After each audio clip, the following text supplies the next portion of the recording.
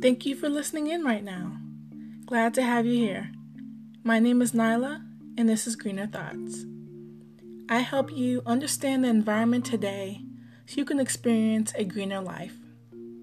Let's connect online. You can reach Greener Thoughts by voice message. The Anchor.fm link is in each episode's show notes. You can do so via the Anchor app or by email at greenerthoughtspodcast@gmail.com.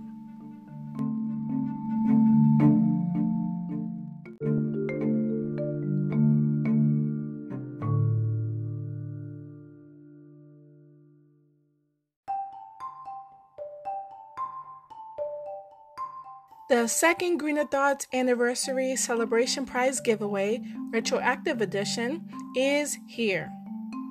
It will last throughout the retroactive November month, and I will leave details about that in each episode description so that you don't get confused about when to enter or how to enter. So to enter the giveaway, just answer the following questions. There's only 3. The first is, what is your favorite episode of Greener Thoughts thus far and why? Number 2 is, what is the dried snack company I discussed in podcast episode 146, top 20 foods you can freeze? And number 3, what are the 3 episodes I've done that focus on composting? Hint, it's in the titles. Some of the prizes include 3 different prizes for the first, second, and third prize winners. First prize is a 4-pack of Burt's Bees Lip Balm in Superfruit.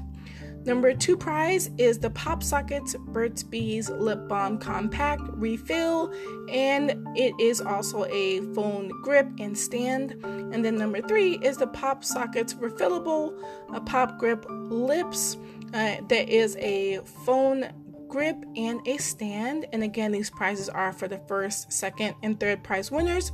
Be sure to email your answers to greenerthoughtspodcast@gmail.com, or you can do so by voice message. You can go to anchor.fm/Greener Thoughts Podcast and check out how to send a voice message through there, or follow the link that is the third lower link in each episode's show notes.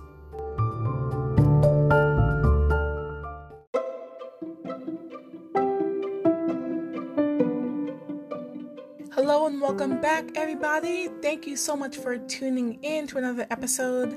There are just a few environmental announcements in the holidays that I just want to go over, and then we'll continue on with the program. So one of the first November eco or environmental holidays is National Camp Day. So for all those who love camping, maybe go outside many times throughout the year and love camping each and every time, this is your day to celebrate. It is on November the 19th, so be sure to mark your calendars.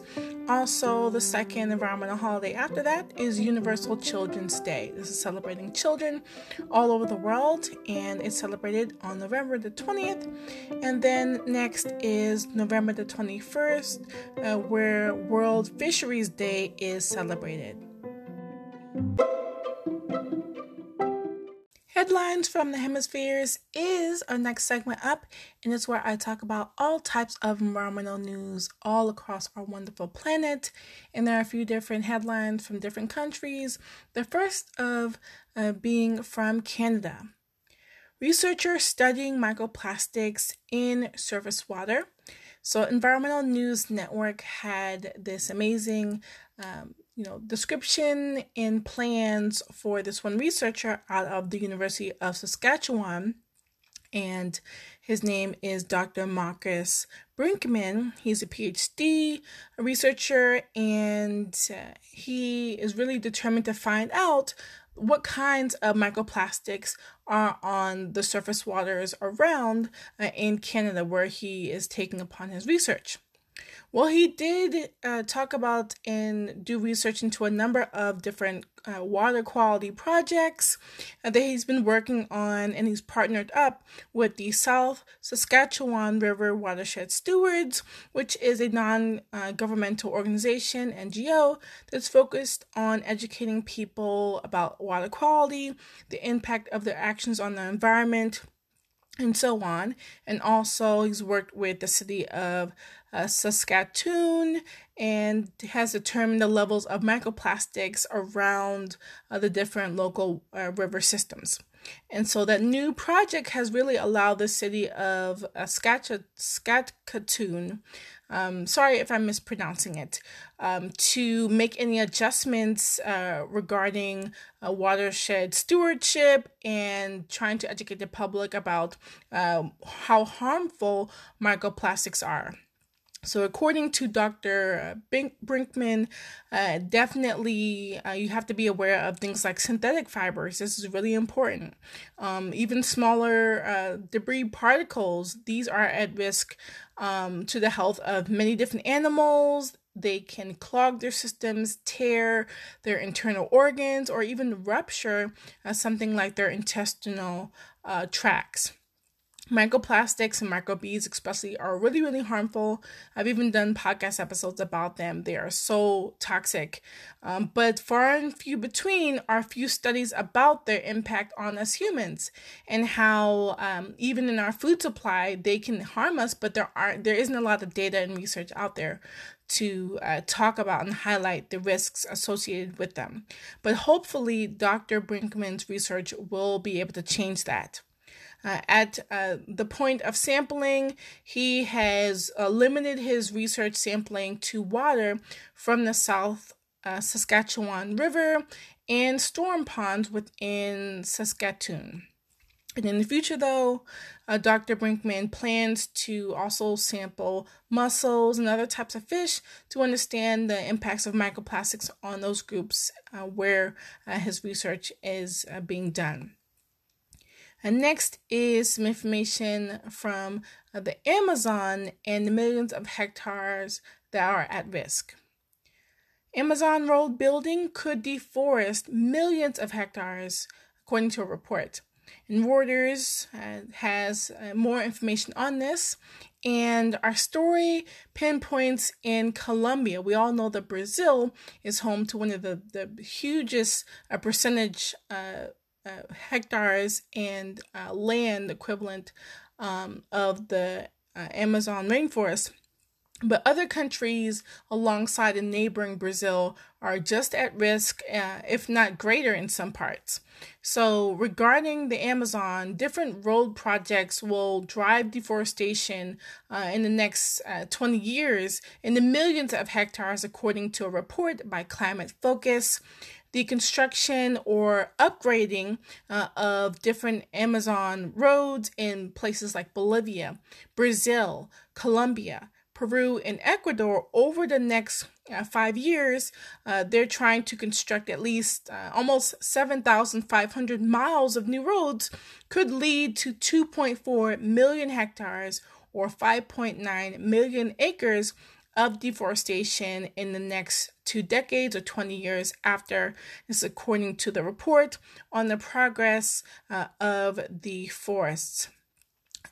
And there was a pledge that was adopted by different governments, corporations, and other groups too at the United Nations Climate Summit back in September 2014, which seems like a long time ago. But their aim there was to cut in half the deforestation by the year 2020. And, at this point, it hasn't even been met. The report really touched on that, and they said that they did want to end deforestation by 2030, but we will need, quote, an unprecedented reduction, end quote, in annual forest loss rates.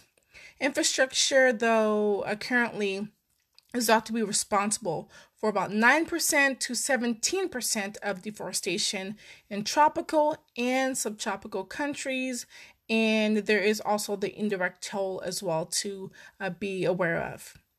And then lastly is a headline from positive.news. What went right this week? Post-car cities, vaccine hope, and more positive news. Again, this is from positive.news. It is an online magazine. It also has the different articles online, and you can also get the paper versions as well. So this is out of the UK, and there were different headlines to cover, but I did highlight in particular one about the UK government and net zero emissions. So regarding the UK government, there was an advisor to the UK government that was talking about how cheap and accessible and how it could be possible to achieve net zero emissions, and it's more likely to be cheaper than previously thought. It did take into account the falling costs of renewables and also such technologies like electric vehicles. And the chief executive of the Committee on Climate Change, Chris Stark, did predict that it would be cheaper than 2% of the UK's GDP. Of that, the UK government did previously estimate that costs would be slashed 80% regarding emissions. So, positive.news is where I picked up this amazing piece about animals and structures where they can freely roam and be in cities, and it's really interesting for all those who are animal lovers or animal rights activists or urban planners, government officials, etc.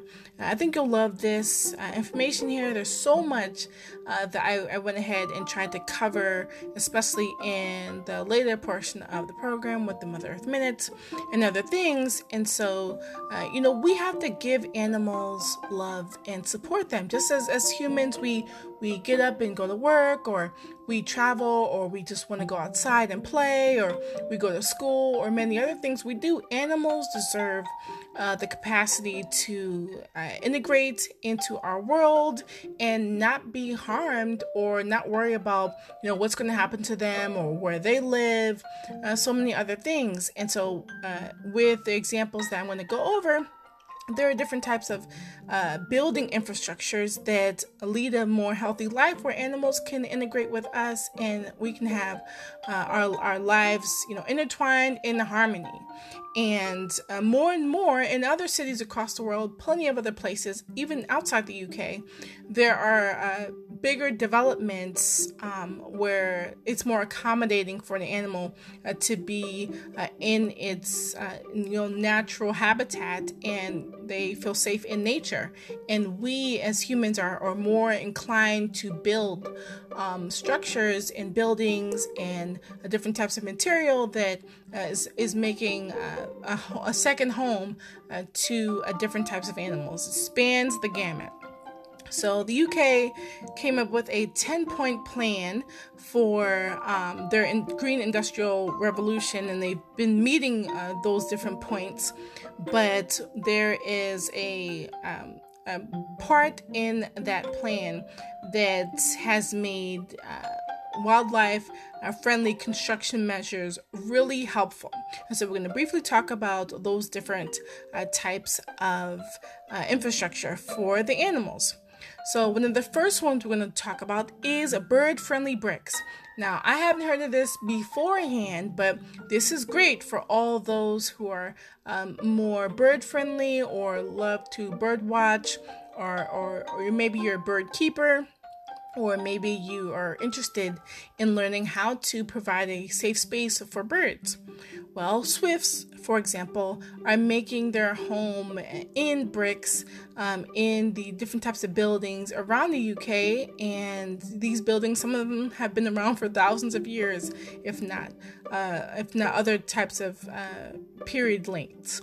So with modern construction, swifts, the type of bird, for example, they are nestling in bricks. They are settling in different types of buildings, one of them being the Manthorpe Building Products. They are in conjunction with a charity, which I'll mention, the Royal Society for the Protection of Birds, or RSPB. It's a charity that works with the building itself, and so it put a bid in to help the birds, and during the summer they can stay in the UK to raise their young. So this is great for the swifts, where they don't have to go outside their usual route to take care of their young. They can sit there and be amongst the bricks in these formidable structures, these old-timey structures, and they can have a home there. They can nest there. They don't have to travel far and wide to have a place to raise their young. The bricks are amazing because they have different tunnel entrances, and there are drainage holes that provide a really safe area for the swifts, and they're also great for making the swifts, clean and quiet house guests so that they can be able to nest. Number 2 are wildflower verges. So in the Kingsbrook development in Owlsbury, again, the Royal Society for the Protection of Birds, or RSPB, is working with this particular development called Barat Developments, and it itself is saying that it's a new benchmark for wildlife-friendly housing, which is great. So they're putting animals first, and also mainly wildflowers. So they're not making their area look plain. They are featuring strips of different wildflowers in the different grasslands, and forming corridors for different animals, and providing food for pollinators. Experts even have created this huge document to have residents lay out the different types of plants that they would recommend being grown and being most useful to wildlife. Some examples are echinacea and marjoram and campanula. I'm probably butchering that name, but there's just a few wildflowers that the residents have suggested. So hopefully all those will bloom and really make beautiful the different corridors and places where they are building tons and tons of wildflowers around. Number 3 are hedgehog highways. This isn't your cartoon Sonic, but Sonic, you would think of, when you're thinking of hedgehogs. That's sometimes what I think of my first, thought. I'm 90s baby, hedgehogs, Sonic. But here, there are no games, because here, with this amazing installation, the house builders really wanted hedgehogs to find an amazing place to build up their habitat.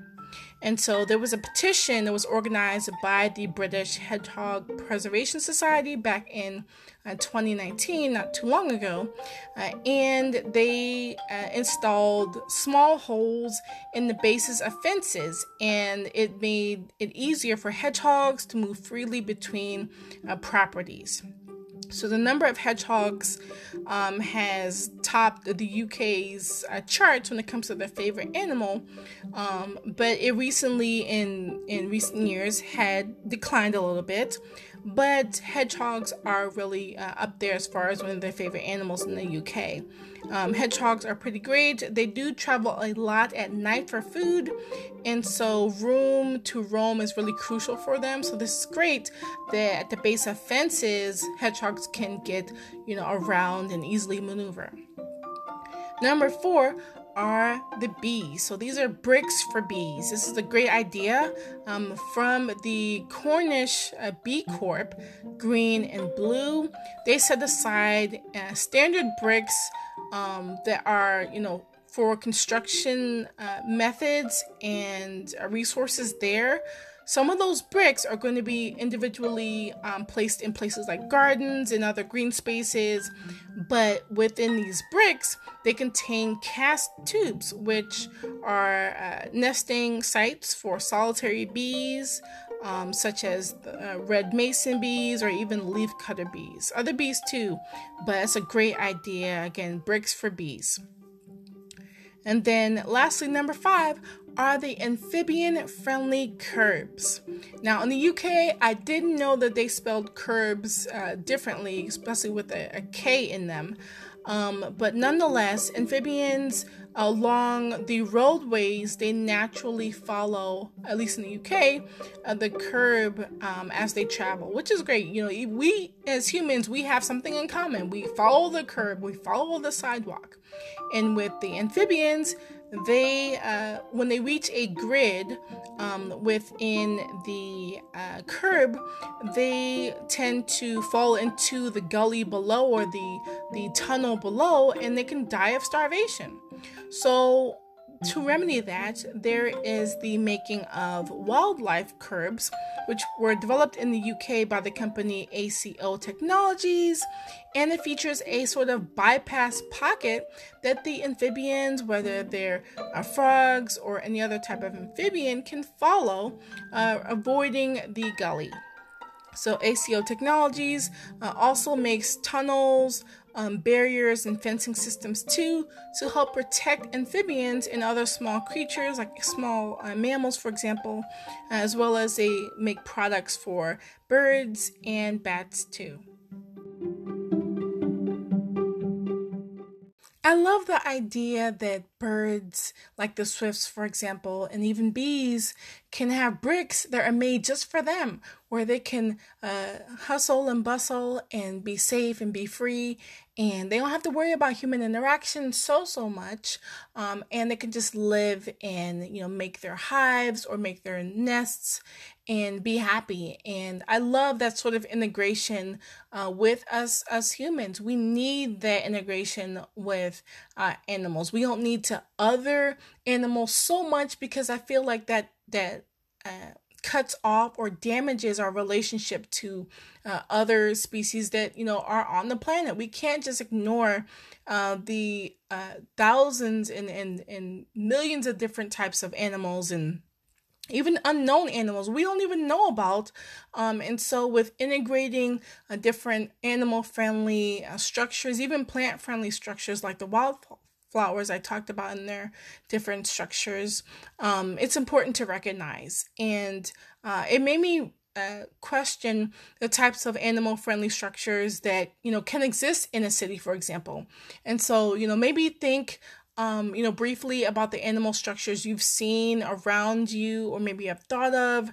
Maybe there are specific nature paths that have specific animals in reference to and in thinking about them, like maybe deer, for example, or it could be hedgehogs, for example, or specific regions where bees are only allowed, and maybe less other types of creatures. Or maybe places where animals are they're keen on being there and it's not safe for humans to be, for example. This isn't really specific to nature preserves or zoos, for example, but maybe parks. That's a larger idea. I did go about searching online for different places where animals can roam, and these aren't even exclusive to zoos, for example, but there are such places like panda houses, for example. You'll usually see these in zoos, for example, but you may be able to see these in other environments too. There are such things as bridges for bats, for example. I saw and looked up a specific list of all these different animal structures, and there are bird and bat friendly bridges. There is even it's a Yang Gai. I'm probably mispronouncing it, but it's out of South Korea, and it's an eco bridge. It's animal crossing by the killed architects, and so they made a safe route for animals to cross over this highway that cuts between two mountain peaks. So humans can travel on the highway below and animals above. And that is specifically for animals. So they don't have to, try to cross via the highway. They can go safely on a bridge. There needs to be and should be, especially here in the US, better infrastructure like that, being in harmony with animals. Equestrian centers another place that I think of that's nearby to me. It's specifically for horses. There are racetracks, there are cleaning stations, stalls. There's a lot of space for the horses to be raised in. And I like that the horses were thought of because I do live in a suburban area, but there are rural parts to where I live. And so putting the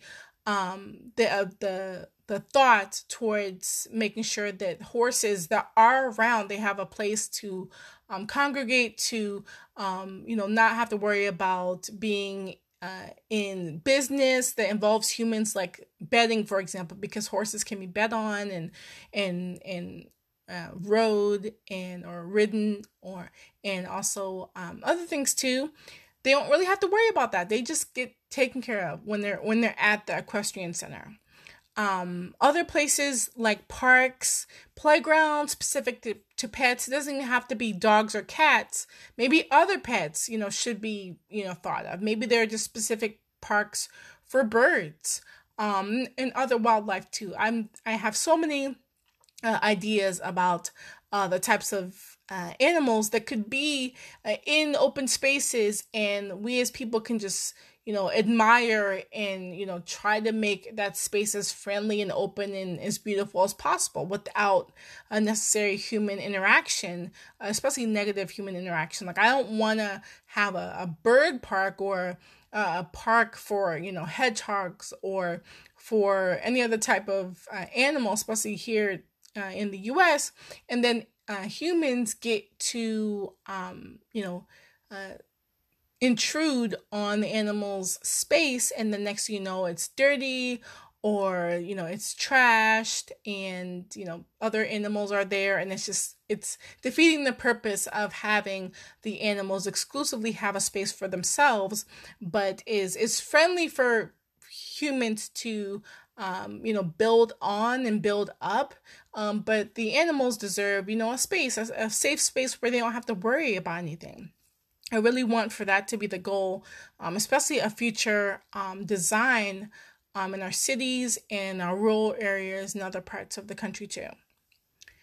For more information for those who are interested, the UK website I mentioned, the charity, the Royal Society for the Protection of Birds, is really a huge resource for all those who are interested in birds, especially in the UK.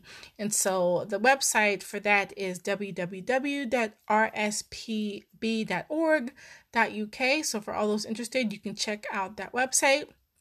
And for all those who love bees or want a little bit more information about some other related podcast episodes, I did do a related podcast episode, episode 180, and that was from August 13th, 2020, called Nature and the Bees, How Green Spaces Positively Boost Bee Numbers in Urban Areas. And in that podcast episode, I talked about the many different ways that you can support bees where you live, many different ways you can give them more space where needed. You can avoid neonicotinoids. You can eat organic food, and there are other tips I mentioned in the Mother Earth Minutes. So if you were interested in that, be sure to check it out or share with someone who loves bees. The Mother Earth Minutes is where I review, in the next few minutes, proactive things that we can all do to combat the issue in an episode and to protect Mother Earth. Now, I know that there are going to be plenty of listeners who aren't in the UK and they're in the US, and they still want tips and places that they can, still apply these tips and these structures and look for ways to make animals safe. And they love animals, or someone probably listening who is an animal lover and strong in the animal rights community, and they want to know more information. Well, I found a ton of info, and for all those who are interested, there are cities that are dedicated to wildlife. Yes, in the US, popular cities and other cities too that maybe aren't as popular or maybe aren't as recognized are on this list. And so the National Wildlife Federation back in 2019, they create an amazing list every single year, but I found the 2019 list is most up to date about the top 10 cities for wildlife and for policies and plans that put wildlife first. So they do many things. Even schools are in some of the lists as far as the landscapes and different certified wildlife habitats that are some of the top in the country. So we're going to look at all these different kinds. I'm going to start with the first one. The first top pick is Austin, Texas. Yes, Austin has more certified wildlife habitats than any other city in the nation. 2,616 to be exact, with 121 of those as schoolyard habitats.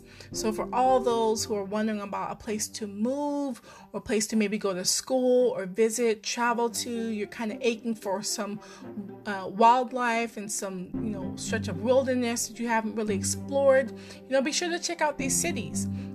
In a state of pandemic and unrest and so many other extreme issues we have to deal with, maybe you want to have a breather and maybe you want to go to a different city and travel and maybe spend some time there. These are the sort of places to visit. With Austin, Texas, the city, they are a signatory or they've joined in the signing of the mayor's Monarch Pledge, and they are a national leader in efforts to restore habitat and improve city landscapes for the declining monarch butterfly. Now, the city of Austin also has promoted the different creation and conservation of wildlife habitats through the Wildlife Austin program. So that is a bit of info about Austin, Texas. And number 2, wildlife city is Atlanta, Georgia. Now, Atlanta, I found, is known as the city in a forest for its large number of trees and is committed to restoring urban tree canopy numbers and spotlighting and supporting wildlife in different communities. Now, Atlanta currently has a little over 1,000 certified wildlife habitats, and 63 of those are schoolyard habitats. So the Atlanta metro area is home to 6 currently certified community wildlife habitats, including Druid Hills, Chamblee, Roswell, Johns Creek, Alpharetta, and Milton. Sorry if I mispronounced any of those areas, but those are the included areas. Number 3 is Portland, Oregon. Portland, we already know, is big on sustainability in a number of ways, but has many current plans that you may or may not have heard about. And one of them being their sizable climate action plan. They also have a 2035 comprehensive plan that aims to increase things like backyard gardens and biodiversity and green infrastructure within the city of Portland. And also the Portland Area Watershed Monitoring and Assessment Program, or PAWMAP, does a bit to measure things like changes to habitats and water quality and biological communities, and it really wants to keep the city of Portland on track with meeting ambitious goals that it sets. And Portland has 657 certified wildlife habitats, 51 of which are schoolyard habitats. And regarding the salmon, currently their salmon are found in 125 of Portland's 300 miles of streams and rivers and parks, and that oversees 11,000 acres of parks and natural areas. The parks oversee a lot, including one of the largest urban wilderness areas in the country. So kudos to Portland. Number 4 is Indianapolis, Indiana, and they have over 1,100 certified wildlife habitats, including 71 schoolyard habitats. And their city is a signatory and is signed on also to the Mayor's Monarch Pledge, which is cool. They've committed to 10 actions to date to protect monarch butterflies. So it seems like they're not the only city to sign on to this wonderful pledge. And the city's comprehensive master plan also has a big goal of expanding parkland throughout the city and creating trails for the community members and to make healthy habitats for urban wildlife. Number 5 is Chula Vista, California. So Chula Vista is a city I've never heard of, but they are making their way as far as sustainability plans are concerned. They have a city operations sustainability plan. They have their Chula Vista vision. They recently had the 2020 environmental element to their Vista plan. They have even the city of Chula Vista MSCP sub-area plan, which addresses several different issues, mainly physical, environmental health, open spaces, and biological resources, mineral resources, and also air and water quality. Also, Chula Vista currently has 541 certified wildlife habitats, 11 of which are schoolyard habitats. Number 6 is Cincinnati, Ohio. Cincinnati, Ohio is really grappling with amazing plans to do great as far as their nature center, for example. They even have their Cincinnati Zoo, which I think they're famous for, and also their botanical garden. Those both play key roles in biodiversity conservation. They also do a bit about educating the community on ways to preserve wildlife. So for all those who are interested in Cincinnati, these are some of the great reasons to go and visit, or maybe make a life there. Also, the Green Cincinnati Plan is a great goal for them to increase participation of the outdoors and doing things around recreation and nature awareness, and are trying to boost that by about 20%.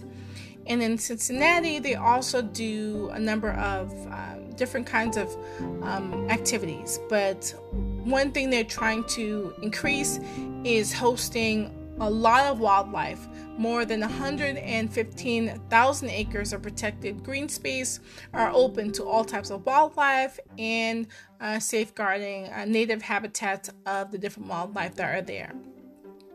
Number 7 is the Seattle, Washington city. So Seattle is, of course, an amazing, bustling city, and they have 974 certified wildlife habitats. So that's a big number, and of those, 33 are schoolyard habitats, and they have sustainability plans in place of their Seattle Climate Action Plan. We also have a 2035 comprehensive plan too that really centers on investing in restoring green spaces and creeks in special urban environmental areas. And they have 30 different communities that have joined the National Wildlife Federation Community Wildlife Habitat Program across the Seattle metro area. Number 8, almost closing in on our top 10 list, is Charlotte, North Carolina. So the city of Charlotte currently has 1,141 certified wildlife habitats, and 45 of those are schoolyard habitats. And Charlotte is also a signatory of the Mayor's Monarch Pledge with 11 action items they've set to be able to protect monarch butterflies, and they also have a certified, and that pledge also includes in it a community wildlife habitat. So that means that the monarch butterflies are safe when it comes to their habitat there. So this is great. More cities on the list are becoming signatories and are signing on to the Mayor's Monarch Pledge. So kudos to those amazing cities. So number 9, next to last, is Raleigh, North Carolina. So the city of Raleigh has 558 certified wildlife habitats, including 19 schoolyard habitats. And just like Charlotte, Raleigh is involved in the North Carolina Wildlife Federation's Butterfly Highway Initiative. And also the city of Raleigh has 170 parks. And then last but not least is our nation's capital, Washington, D.C. So Washington, D.C. has sustainability covered on multiple fronts, but some of the few ones recently are that they have Sustainable D.C., which is a huge project initiative. They have their 2015 District of Columbia Wildlife Action Plan that they've created. They have their Climate Ready D.C. work. They have many things in place. They also do a number of things to protect and restore wetlands and waterways and aquatic ecosystems, as well as providing infrastructure for parkland and other natural spaces. And Washington, D.C. has 278 certified wildlife habitats. Some honorable mentions on the list in addition to the list are the following: Los Angeles, California; Baltimore, Maryland; Denver, Colorado; Missoula, Montana; Brooklyn, New York; Houston, Texas; and also Detroit, Michigan; and Broward County, Florida.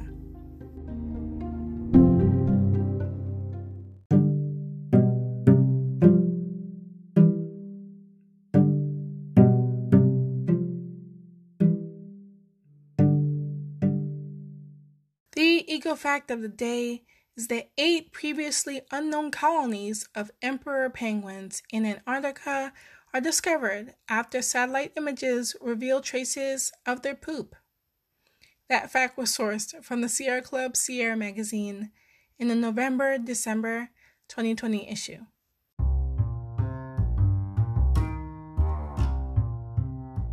The Eco Company Spotlight is where I talk about amazing environmental companies and products and services that really think about you and consider you as a consumer, and also the planet. They put the planet first in a lot of what they do.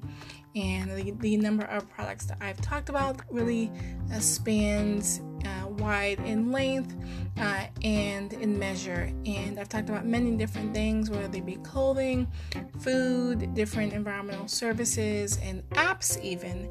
And some of my favorite products I've even been able to share with you, my love for them, and experienced many different types of products and new ones, old favorites, and I look forward to even getting some suggestions from you as an important, persistent, and powerful listener of Greener Thoughts. I really appreciate everyone who tunes in and listens, and I always encourage engagement and sharing of information too, and so I try and make that accessible. And you can do that via the Anchor app, for example, or going to the website anchor.fm/Greener Thoughts Podcast and checking out how to send a voice message via that way. Or you can always email me at greenerthoughtspodcast@gmail.com. I really appreciate it, and I've been doing a lot of reviews since February 2019. It keeps on going. And one of the latest ones I have to let you know about is called ThreadUp. It may be familiar to you or maybe not, but I'm going to let you know quite a bit about it. So here goes. So 73% of apparel is sent to landfill or is incinerated, and 95% of which could be reused or recycled. So that's a scary statistic, but ThreadUp is slowly but surely changing this reality. ThreadUp was founded in 2009 by James Reinhart, and it's the world's largest fashion resale platform that really inspires everyone to think about secondhand first. And the company has been going strong over the past the decade, over 10 years. And they're really strong in resale and building the marketplace and infrastructure available to power the $50 billion resale economy and make it more sustainable, making fashion all the more sustainable. Millions of customers have enjoyed thredUP, and they have over 35,000 brands on their site, and a lot of their different sales they have and different prices. A lot of them are 90% off and such, and you can check them out online, and you can definitely try before you buy with their special goodie boxes. So you have a lot of options. When it comes to the sustainability, there are several different things that I think are really important to cover. And so I'm going to mention some of the top 5 things I saw on their site and I've looked at when it comes to thredUP. 100,000 unique items they process every single day. They have 1.4 million items that can be listed on their site at any given time. And 5.5 million items can fit in their distribution centers. So they're packing tons of material in their warehouses and in their different stores and such. And all this material would otherwise go to landfill if it wasn't for thredUP. They have 100 million garments they've processed so far, and they have 1 billion pounds of CO2 that has been displaced or not put into the environment because of thredUP, and $3.3 billion worth of estimated retail value is of their clothing. So they've really prevented a lot of waste going to landfill and other benefits too. Regarding thredUP, they are one of the first of their kind in creating a really great carbon calculator that's specific to fashion, and so you can measure how your fashion choices stack up and how to best improve them. Also, number 4, they have an annual resale report that they publish, and you can check out their site for more at www.thredup.com/resale / thredUP, but it's thread without an A, up.com. And so also number 5, they did have a commissioned independent research firm, Green Story Inc., that analyzed their environmental impact of buying garments used versus the making of new garments, and that was from May 2019. They have that listed on their site, so you can check out the impact of that report. And they have a ton of different products on their website. As I mentioned, 35,000 different figures as far as the brands. For example, they have a lot of brands on the website. So as far as women's wear, they have dresses and tops and sweaters. They've got coats, jackets, jeans, pants, skirts, shorts, swimwear, and also activewear. They have premium brands. They've got designer wear. They've got styles for kids, a whole section for kids wear. They've got sales, products for sales and on sale. They have maternity wear. They even have plus categories, juniors, tall, petite. They have a lot of areas covered. They even have shoes and handbags. So they got your accessories. Now, I recently, regarding thredUP, I did schedule this donation kit to be sent to me, and it's free. They just send you the donation kit, and it has all the information packed in it where you can donate your clothes. You can also be able to sell your clothes via thredUP, so that's pretty cool. So I'm going to be using that to donate my clothes soon, and I'll be able to update when it arrives. So when I'm able to ship it, I will send it off and do that, and I'm really excited about that because there are clothes that I do want to swap out, because I have talked about in a few podcast episodes ago that I wanted to green up my wardrobe specific to any fabrics that are mixed in content. And so if a article of clothing isn't let's say organic cotton, for example, or is another sustainable material, or maybe natural rubber or something, then I'm willing to swap it out and find something better. And ThredUp seems like the great place to go. I do love and admire that ThredUp has one of the highest numbers of items on any site I've come across in one place. So almost 40,000 different brands, and they have so many different items on that one site. They have shoes, they have accessories, different handbags, shirts, etc. So much in one place. I do plan on buying sustainable clothing from ThredUp and other stores too, but I'll definitely check ThredUp. In shoes, I want to find there as well, on ThredUp. There were some improvements that I think could be made on the site though, namely for trying to find concise material sorting, like different categories. So whether that be the materials. For example, I want to be able to find organic cotton or tencel or pineapple leather or other fruit leather or vegan leather or other types of leather that aren't animal leather. And I want to be able to easily distinguish between the types of materials that something is made out of. And on ThredUp, it's kind of cut and dry. You'll find acrylic or nylon and silk, rayon, etc. listed as the materials made in different garments of different garments.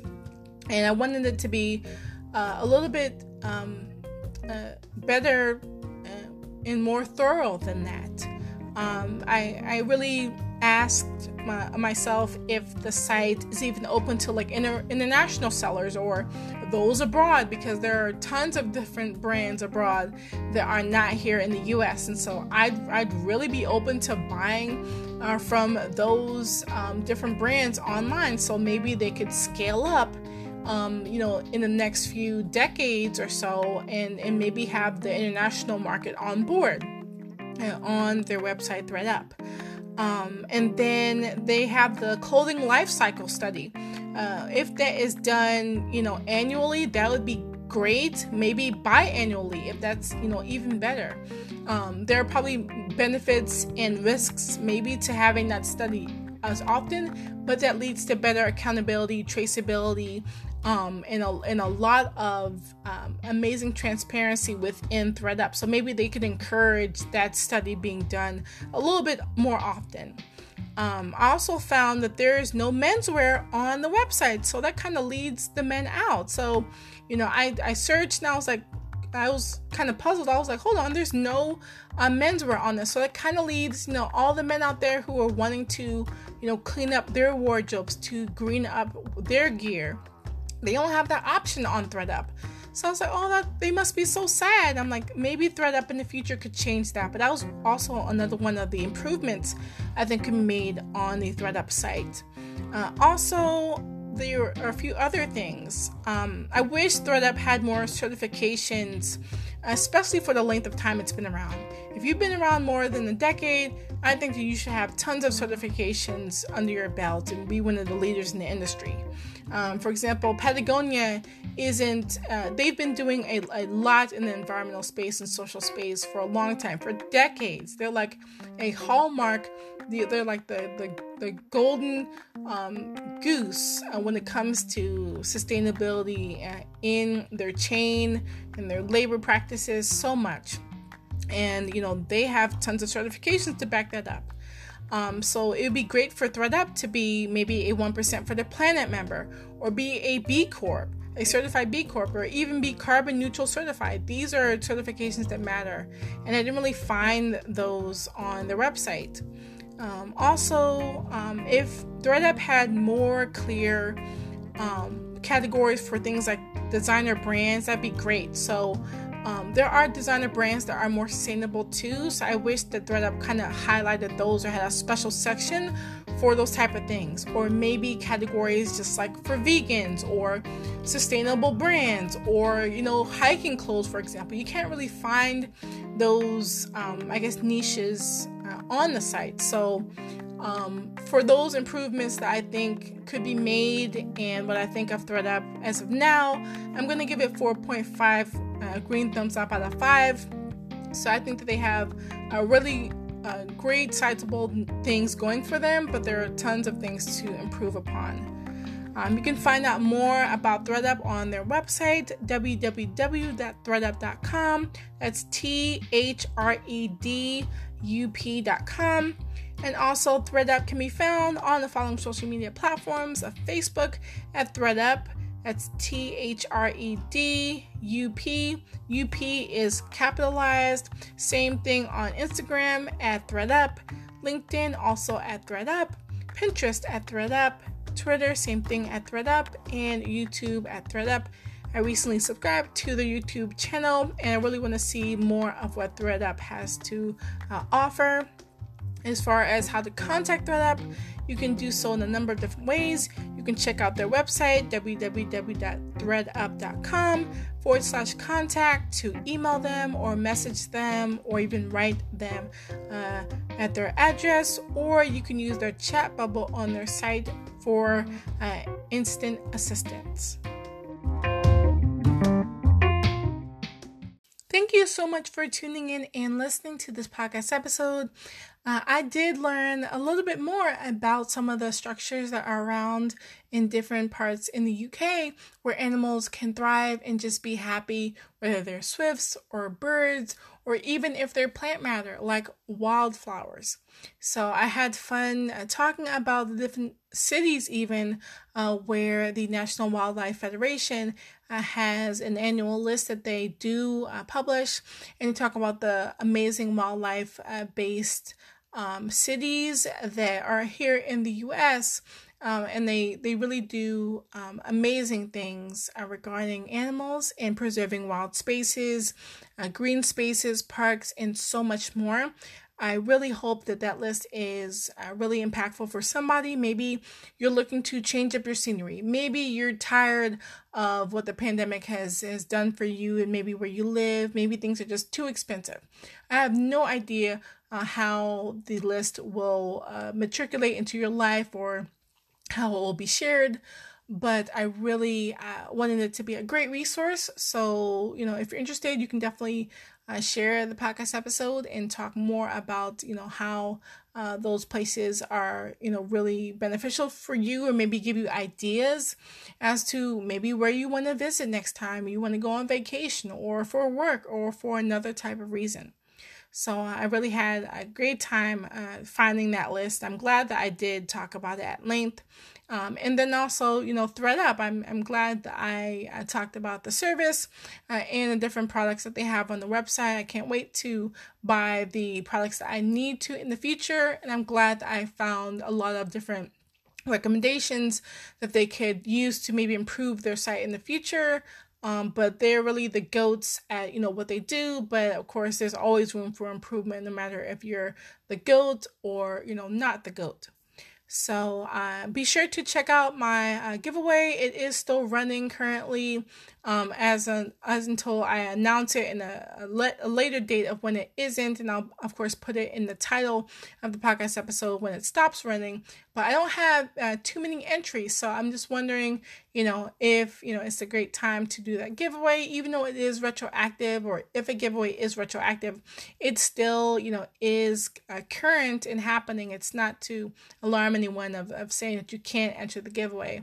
Of course, I'll always provide updates no matter what, but I try and do the giveaways and make them as fun as possible.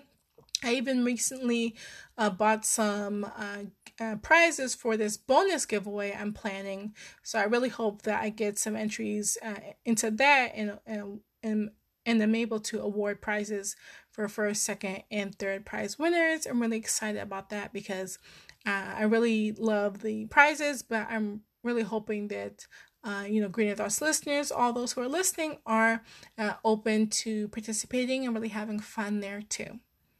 So until next time, be sure to take care of yourselves as always and take care of the planet. Thank you so much for listening and be well. Bye.